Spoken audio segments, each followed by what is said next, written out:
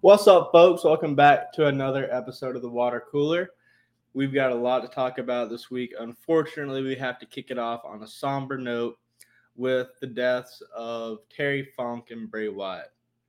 Terry Funk passed away at the age of 79. He was a former NWA champion in the late 70s. He was champion for 14 months, was better known for his later career work as the hardcore icon who pioneered and helped advance the popularity of the hardcore craft of pro wrestling. ECW, one of the most popular companies of the late 1990s, early 2000s. He was one of the mainstays and figures that helped to get ECW off the map.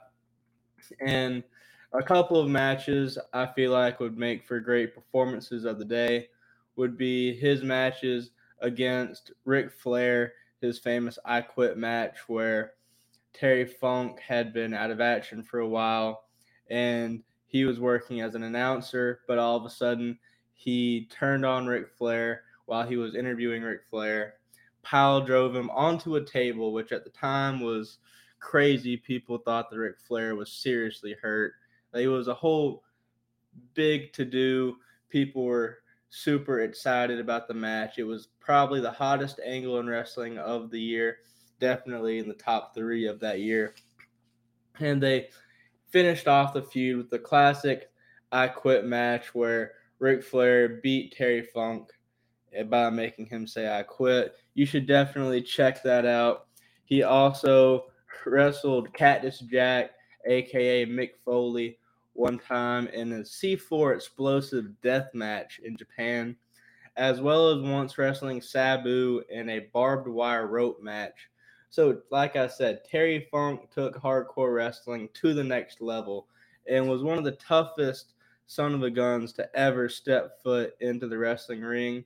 His father, Terry Funk Sr., was also a prolific wrestler, as well as his brother, Dory Funk Jr., who was a 4-year-long NWA champion back in the 70s and arguably was the more successful in his prime than his brother Terry was, though Terry would go on to have the longer career, which would benefit from being able to be on national television. But just we should take the time this week to remember the dirty old Funker and all the contributions that he made to wrestling over his 79 years. He'll be very missed. Unfortunately, while Terry Funk had 79 years with which to make his impact, Bray Wyatt had only 36. So Bray Wyatt passed away this week due to a heart attack relating to issues that he had previously. He had a heart condition and developed a serious case of COVID-19, which exacerbated said heart condition and contributed to his heart attack. Triple H leaked the news on Thursday, and it was just such a shock, especially as someone who just made a really big comeback earlier, not this year, but towards the end of 2022, and was marked for big things. People were really invested in what he was going to do, where his future would go in the company after he had been gone for a while. Triple H brought him back in, but quickly he disappeared off of TV, and many people were confused, upset. They felt like he was being wasted. I know he was supposed to wrestle Bobby Lashley at WrestleMania this year. Those plans fell through, and it seems like it was due to his struggle with COVID and his health issues, which we now know about. And it's just sad that, one, he passed away to begin with, but also that he had so much negativity being put towards him and the company on his behalf in his last couple of months, which was all due to the fact that the fans weren't aware of what was happening.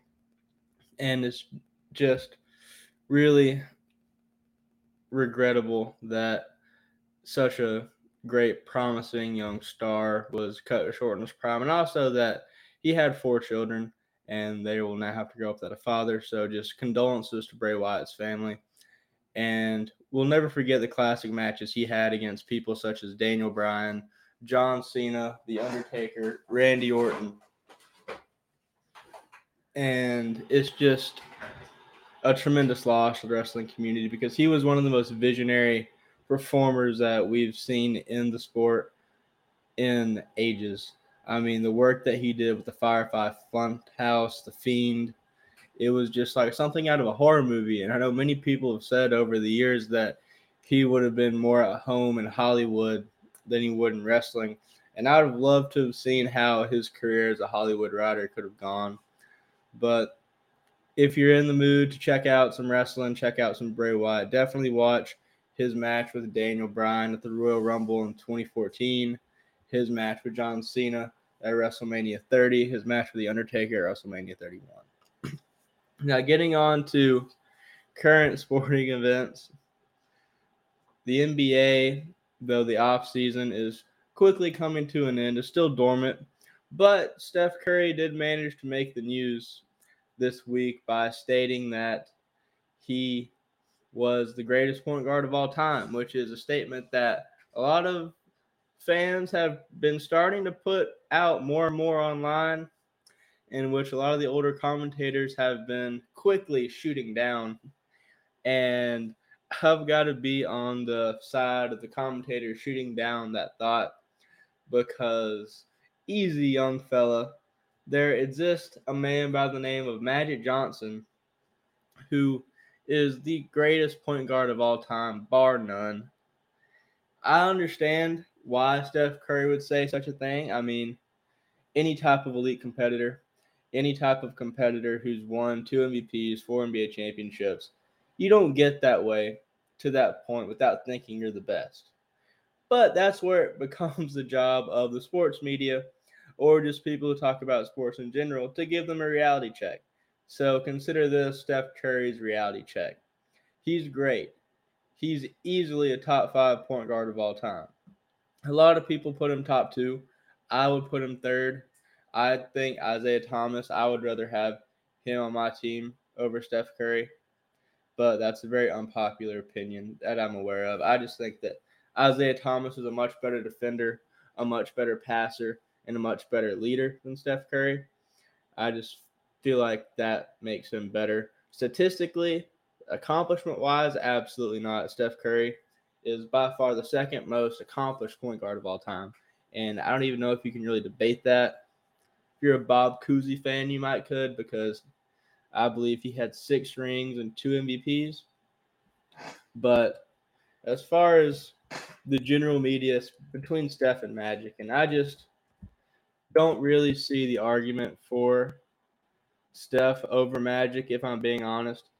I know a lot of people would say that he changed the game, Steph did, but you could very easily say the same thing about Magic Johnson. I mean, positionless basketball kind of got started with Magic Johnson. I mean, the 6'9" point guard who played all 5 positions in one game and won the Finals MVP. Like, before him, I don't think any other player seriously could have played all 5 positions to an elite degree. And when we look at the game now, you see people like Joel Embiid, Nikola Jokic shooting 3-pointers. You've got people like Russell Westbrook who are point guards getting double-digit rebounds. Like, all of that can be, to some degree, attributed to Magic Johnson breaking the mold for what a point guard is and what a point guard looks like. So as much as you could say that Steph Curry changed the game by the 3-point revolution, you could just as easily make that same argument for Magic based on his importance in furthering positionless basketball. Not to mention that Magic and Larry Bird saved the NBA. If it wasn't for them, there would be no Steph Curry because the league probably would have gone bankrupt due to the fact that sales were declining, the stars were all either having legal issues or simply not marketable. And then all of a sudden you get these 2 young, flamboyant in their own different ways stars in the 2 major teams. And they had a rivalry that carried over from college to the NBA. You could not have booked a better duo to rebuild and rebrand and expand the NBA off of their backs than Magic Johnson and Larry Bird. So all of that has nothing to do with actual on the court ability or accomplishments. But for anybody trying to make the importance to the game as a whole argument for Steph, could very easily make that same argument, if not a better argument, for Magic.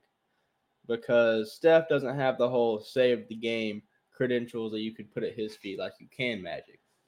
Now, getting to what they did on the court, Steph is by far the best shooter of all time. I don't know anybody that could argue that. I certainly wouldn't. Anybody that would, I'd love to hear it, but they'd probably get laughed out of the building if they tried to. That being said, Magic's the greatest passer of all time.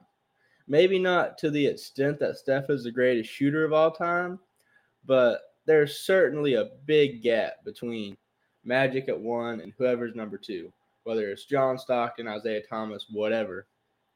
And if we're talking point guards, that is the key distinguisher of what makes, like, what the job of a point guard is to lead the offense and to distribute and get all your teammates involved. Now, you can say that Steph does this in other ways, such as creating shots, opening up the floor, this, that, and the other. But being a scorer, at least to me, doesn't really do much in the way of being a great point guard. It's great. It never hurts to be a good scorer. But saying that he's the greatest point guard because he's the greatest shooter of all time doesn't really make for a good argument, in my opinion. Also, Magic, 5 rings to Steph's 4. I'm not a big fan of ring counting, but, I mean, for those who do care, he's got more rings. He's got more MVPs. He did it all in a shorter period of time. Steph, it really took a couple years for his career to get started, whereas Magic hit the ground running with the ring and a finals MVP his rookie season. Steph and Magic both have famous choke jobs. Magic notably became Tragic Johnson as he dribbled out the clock in the NBA Finals game, and Steph blew a 3-1 lead against the Cavaliers. But I think Steph's is a much more egregious error than Magic. Steph's was a prolonged choke over 3 games, whereas Magic just had a momentary lapse of judgment in 1 game. Magic was a better rebounder. I think that his team at its peak is arguably the greatest basketball team of all time. I would take that 87 Lakers team over the Death Lineup Warriors team, which is a crazy take at face value. But I think once you break it down, it actually does hold more weight. If you look at just the starting 5, you got Magic, Byron Scott, James Worthy. I can't remember who their power forward was off the top of my head. It was probably AC Green or Kurt Rambis and Kareem. But really, the power forward doesn't matter that much. Versus the stretch 5 lineup of Steph, Clay, Iggy, KD, Draymond, KD, whichever one they did at the time. I think Steph's better than Magic is better than Steph. Byron Scott isn't as good as Clay, but James Worthy matches up against Iggy a lot better. Whoever's a power forward versus KD, they're probably getting smoked, but Kareem is also smoking Draymond like nobody's business. And if they do put KD at the 5, he ain't posting up on Kareem. I mean, he'd shoot jumpers all day, which, I mean, granted, he could probably take Kareem's ankles without problem, but he'd also have a 7'2" defender in his grill. So it'd be pretty tough, I think, for the Warriors in a matchup with the 87 Lakers, and much more tougher than people would like to think. But who knows how that would go. That's just another reason I think Magic's the greatest point guard of all time. He's the best passer. He's got 5 rings. He's got 4 MVPs. He helped save the game. He revolutionized the game. And in addition to that, he was also a better passer. I already said passer, but he was a better rebounder and just as poor of a defender as Steph Curry is. So for all those reasons, I've got to say, Steph Curry, you just false. Now, in other news, college football starts next weekend, and it's time to get excited because, as we know, the biggest sport in America, except for professional football, is college football. Now, next weekend, some of the games we have to look forward to. We've got Georgia versus TN Martin. We've got Alabama versus Middle Tennessee, South Carolina versus UNC.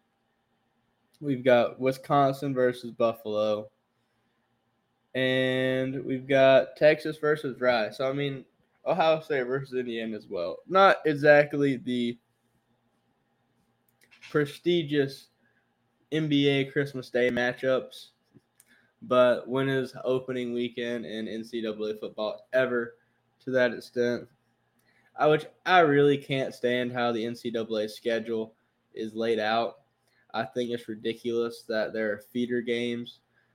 Like, if it were up to me, the SEC would only play the SEC during the regular season, and they would play every SEC team. And whoever has the best 2 records at the end of it, if you want to go 4 teams, you have a little mini SEC playoff. Winner of that goes to the national tournament, and so on for every other conference. That way it actually matters, and it's who you beat in your own division and all of that. And it's not just up to the AP poll and some secretive selection process.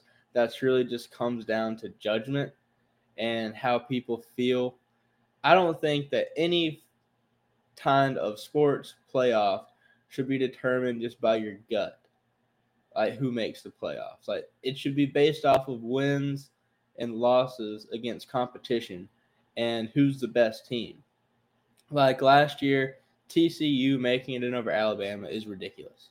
Yes, TCU had the better schedule. Not better schedule, better season. But we all know if Alabama played TCU, that they would have wiped the floor with them, just like Georgia wiped the floor with TCU at the national championship. Do I think that Alabama would have beat Georgia for the national championship? No, I really don't. But it would have been a lot more fun to watch and a lot more of a competitive matchup than Georgia versus TCU.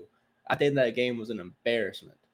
And if anything points to the fact that college football really needs to readjust how they determine the playoffs, it's that. And but how they fix it, I don't mean expand the playoffs just to include more meaningless teams. And yeah, it would have been great if Alabama got to slide in because they expanded to 2 more teams. But really just take the crappy TCU teams out. Have it to where there are so many different college football conferences. Each conference sends somebody. It's like any other sport playoff. I don't know why the NCAA does it so differently, and I wish they'd stop. But they make money doing it the way they do, so that's the system we're stuck with. I think Georgia has a cakewalk schedule. The only shot they have of losing the game is at Tennessee. So I don't think they'll three-peat just because that would be unheard of. But it'll have to be Ohio State, Michigan, or Alabama that beats them. And it's pretty much, I feel like the last 5 years or so, the college football playoff bracket has pretty much been the same teams over and over. I mean, I guess you could say that with any sport, but the fact only 4 teams are in the playoffs makes it a lot more noticeable in college football. But opening weekend, it'll be fun. It'll be exciting. Sit back, turn on ESPN Game Day, eat your popcorn or your ribs or your fried chicken or whatever Sunday meal you choose, or Saturday afternoon cookout meal you're doing, and have a good time. It's going to be a bunch of cakewalks, but it's better than a weekend with no football. On to the pros. They have a little bit more of a time until they get started, but it's getting closer and closer every day when opening week starts. We got 2 weeks opening day for the NFL's Chiefs and Lions, which is a strange opening day selection because don't get me wrong, like Lions, they're all right, but to start off the season, that just doesn't scream excitement to me. I always like. I think the NBA is probably the best marketed league of all three of the pro sports leagues. I mean, the NFL doesn't really need to market itself that well. They could put the two worst teams in the league on for opening day and they'd still get like tens of millions of views. But from a pure excitement standpoint, I think they could have done, I don't know, Jets versus Chiefs. They could have done Chiefs versus Eagles in the Super Bowl rematch. All kinds of different things. Chiefs Bengals. They've have a nice rivalry going. But no, we get Chiefs Lions for some reason.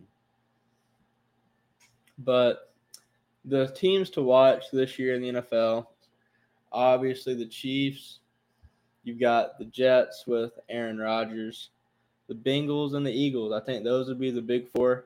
The Jets are a wild card, but I trust Aaron Rodgers to at the very least make them competitive, and hopefully he can have as good a season with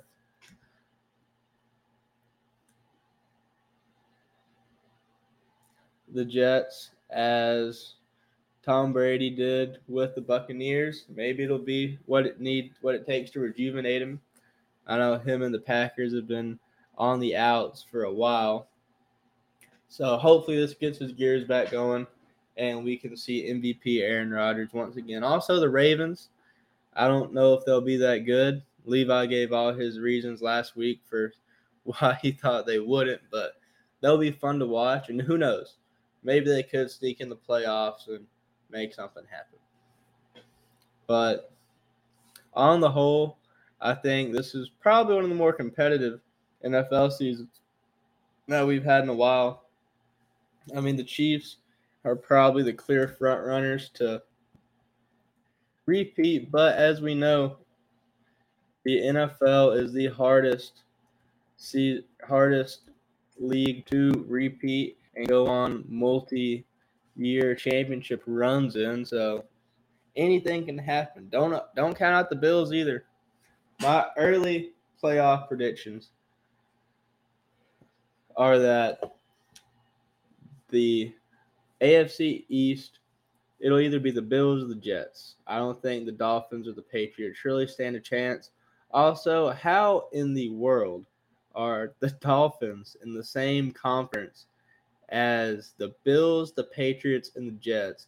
All three teams that are pretty much within the same specific region of the country. And the Dolphins are all the way down the East Coast. That doesn't make a whole lot of sense. But regardless, I guess I've never just sat down and looked at what teams are in what conferences before. Chiefs are making it out of the West. AFC North, Bengals.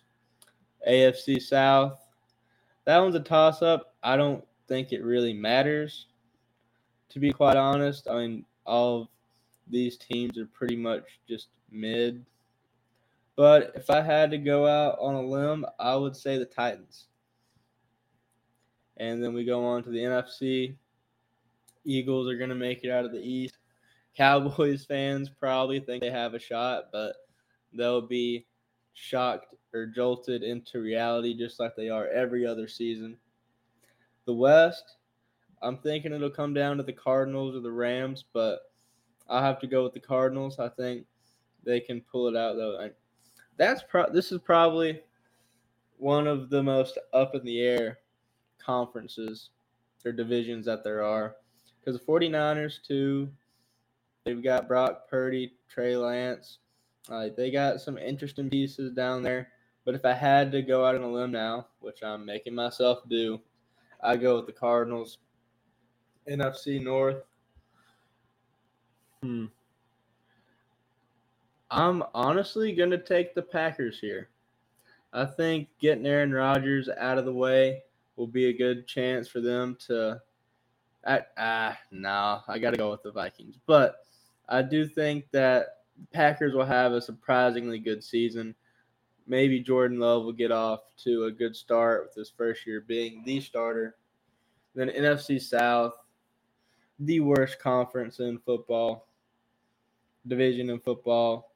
I'll go with this. Honest, I'm torn between the Panthers or the Saints. I'll go with the Saints, but I'm not going to hold myself to that. But Super Bowl prediction, I'll take the Bengals. Like I said, the Chiefs are the clear favorites, but I think that the Bengals have a good chance to maybe not shock the world, because they do have previous experience in the Super Bowl and in the championship games. But I think the Chiefs will not repeat this year, and I'm calling the Bengals. Now, there has been some good highlights come out of the preseason so far. I know Aaron Rodgers made a heck of a pass so far this offseason. It was trending on X earlier. I just learned that Twitter got rebranded as X, and I don't really get why they would do that, but interesting to say the least. Apparently that happened a while ago, and I'm just really late to the party.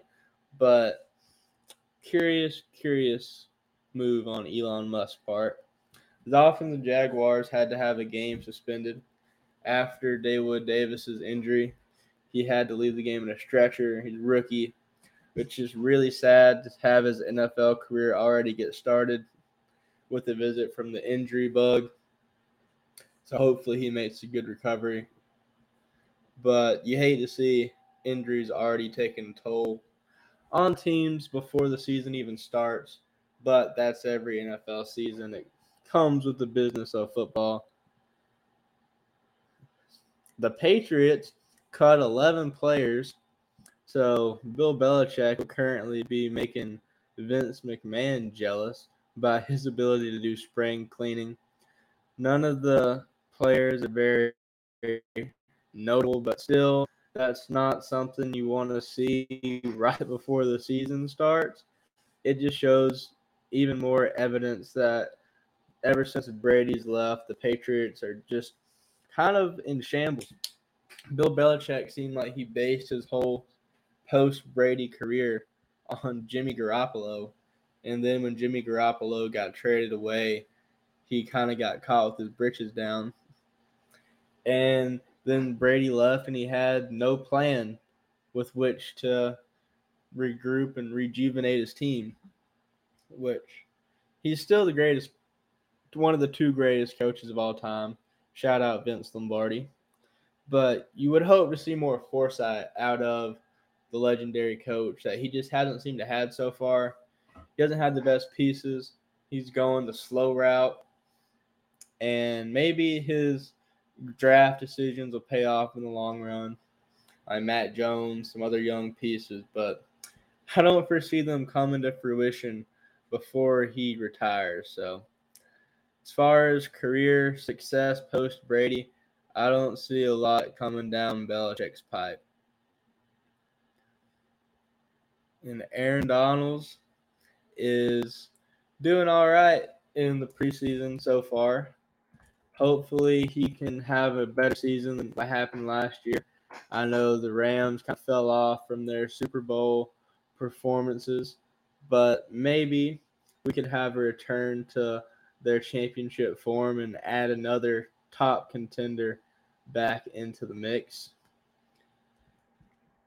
On to the MLB. The Brewers have been on an 8-game win streak, and they seem to be getting a hot start right as playoff season is about to come to its yearly emergence.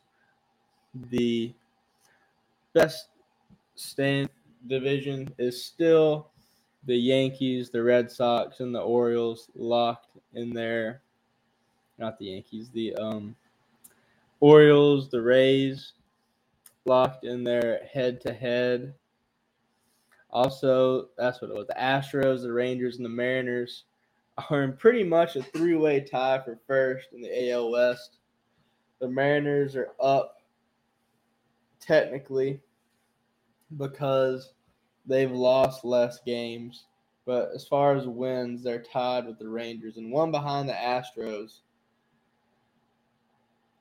But at the moment, the Astros and the Rangers are both 0.5 games back. Meanwhile, the Braves are just completely dominating the NL East. And the Dodgers are pretty much at the same level of dominance in the West.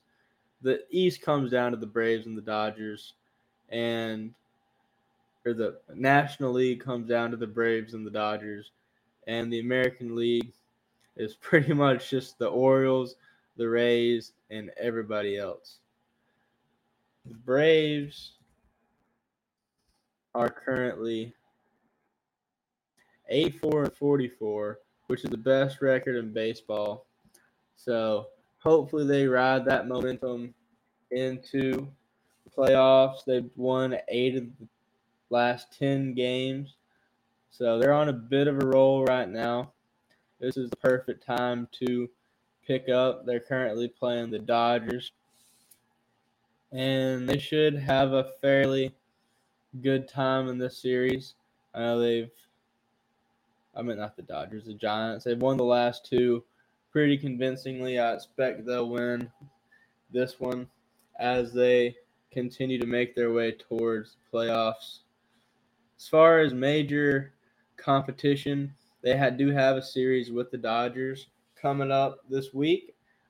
That could be a good indicator of the NLCS. I'm expecting that the Braves will probably take it. It's a 4-game series, I believe. So I would say either the Braves take it 3-1 or it's a split series 2-2. I don't see the Dodgers beating the Braves, but I mean, you never know. It could happen. But yeah, that's what's going on in the world of sports today. I mean, it's getting interesting. Oh, how could I forget? AEW had the biggest wrestling show from a non-WWE company of all time today to a very packed crowd at Wembley Stadium. They had 81,000 people in attendance. Some of the highlights included MJF beating Adam Cole, Will Ospreay beating Chris Jericho, Darby Allin and Sting beating Swerve Strickland and Christian in a coffin match, and CM Punk beating Samoa Joe by pinfall. Also, FTR beat the Young Bucks. So, a lot of interesting developments on this show. The most interesting, though, occurred behind the scenes where CM Punk and Jungle Boy got into an altercation following Jungle Boy's match on the pre-show. He made a joke about CM Punk during the match, and afterwards, Punk took offense and walked up to talk to him about it. From the reports that are out now, Jungle Boy pushed Punk, and Punk retaliated by choking him out, if one rumor is to be believed. So the backstage situation at AEW is just ridiculous right now. There's pretty much a civil war going on between Punk and the Elite. And Tony Khan, if he's any type of owner or leader in that company, just needs to nip it in the bud. You have three executive vice presidents, Kenny Omega and the Young Bucks, refusing to sit down and put aside their differences for the betterment of the company and talk to CM Punk. Now, Punk has certainly not been an angel in this by any means. He's probably the number one pot stirrer in the company right now. I mean, as far as the altercation with Jungle Boy goes, I can't blame it on him. From what it sounds like, he was just defending himself. But he hasn't helped by shooting on Adam Page after Collision last week, by posting cryptic stuff on social media all the time. Tony Khan needs to lay down the law, knock their heads together, and get them to put this ridiculousness aside for the betterment of the company.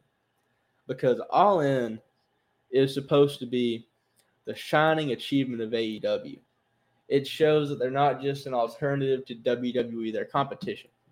They put 80,000 people in an arena or stadium. And nobody's going to be talking about that coming out of their show. They're going to be talking about the drama between the Elite and CM Punk. And that just can't fly. If you're going to try to position yourself as a top wrestling company in the world, that wouldn't happen under Vince McMahon's watch because he runs a tight ship. Now, it's to AEW's credit, they don't run their ship as tight as Vince does. Because, I mean, who likes hearing the same scripted promos all the time and being micromanaged? But they do need to tighten it up a little bit just so the inmates aren't running the asylum. So that's the biggest news story coming out of All In. That's the latest in the sports news this week, and we'll catch y'all next time.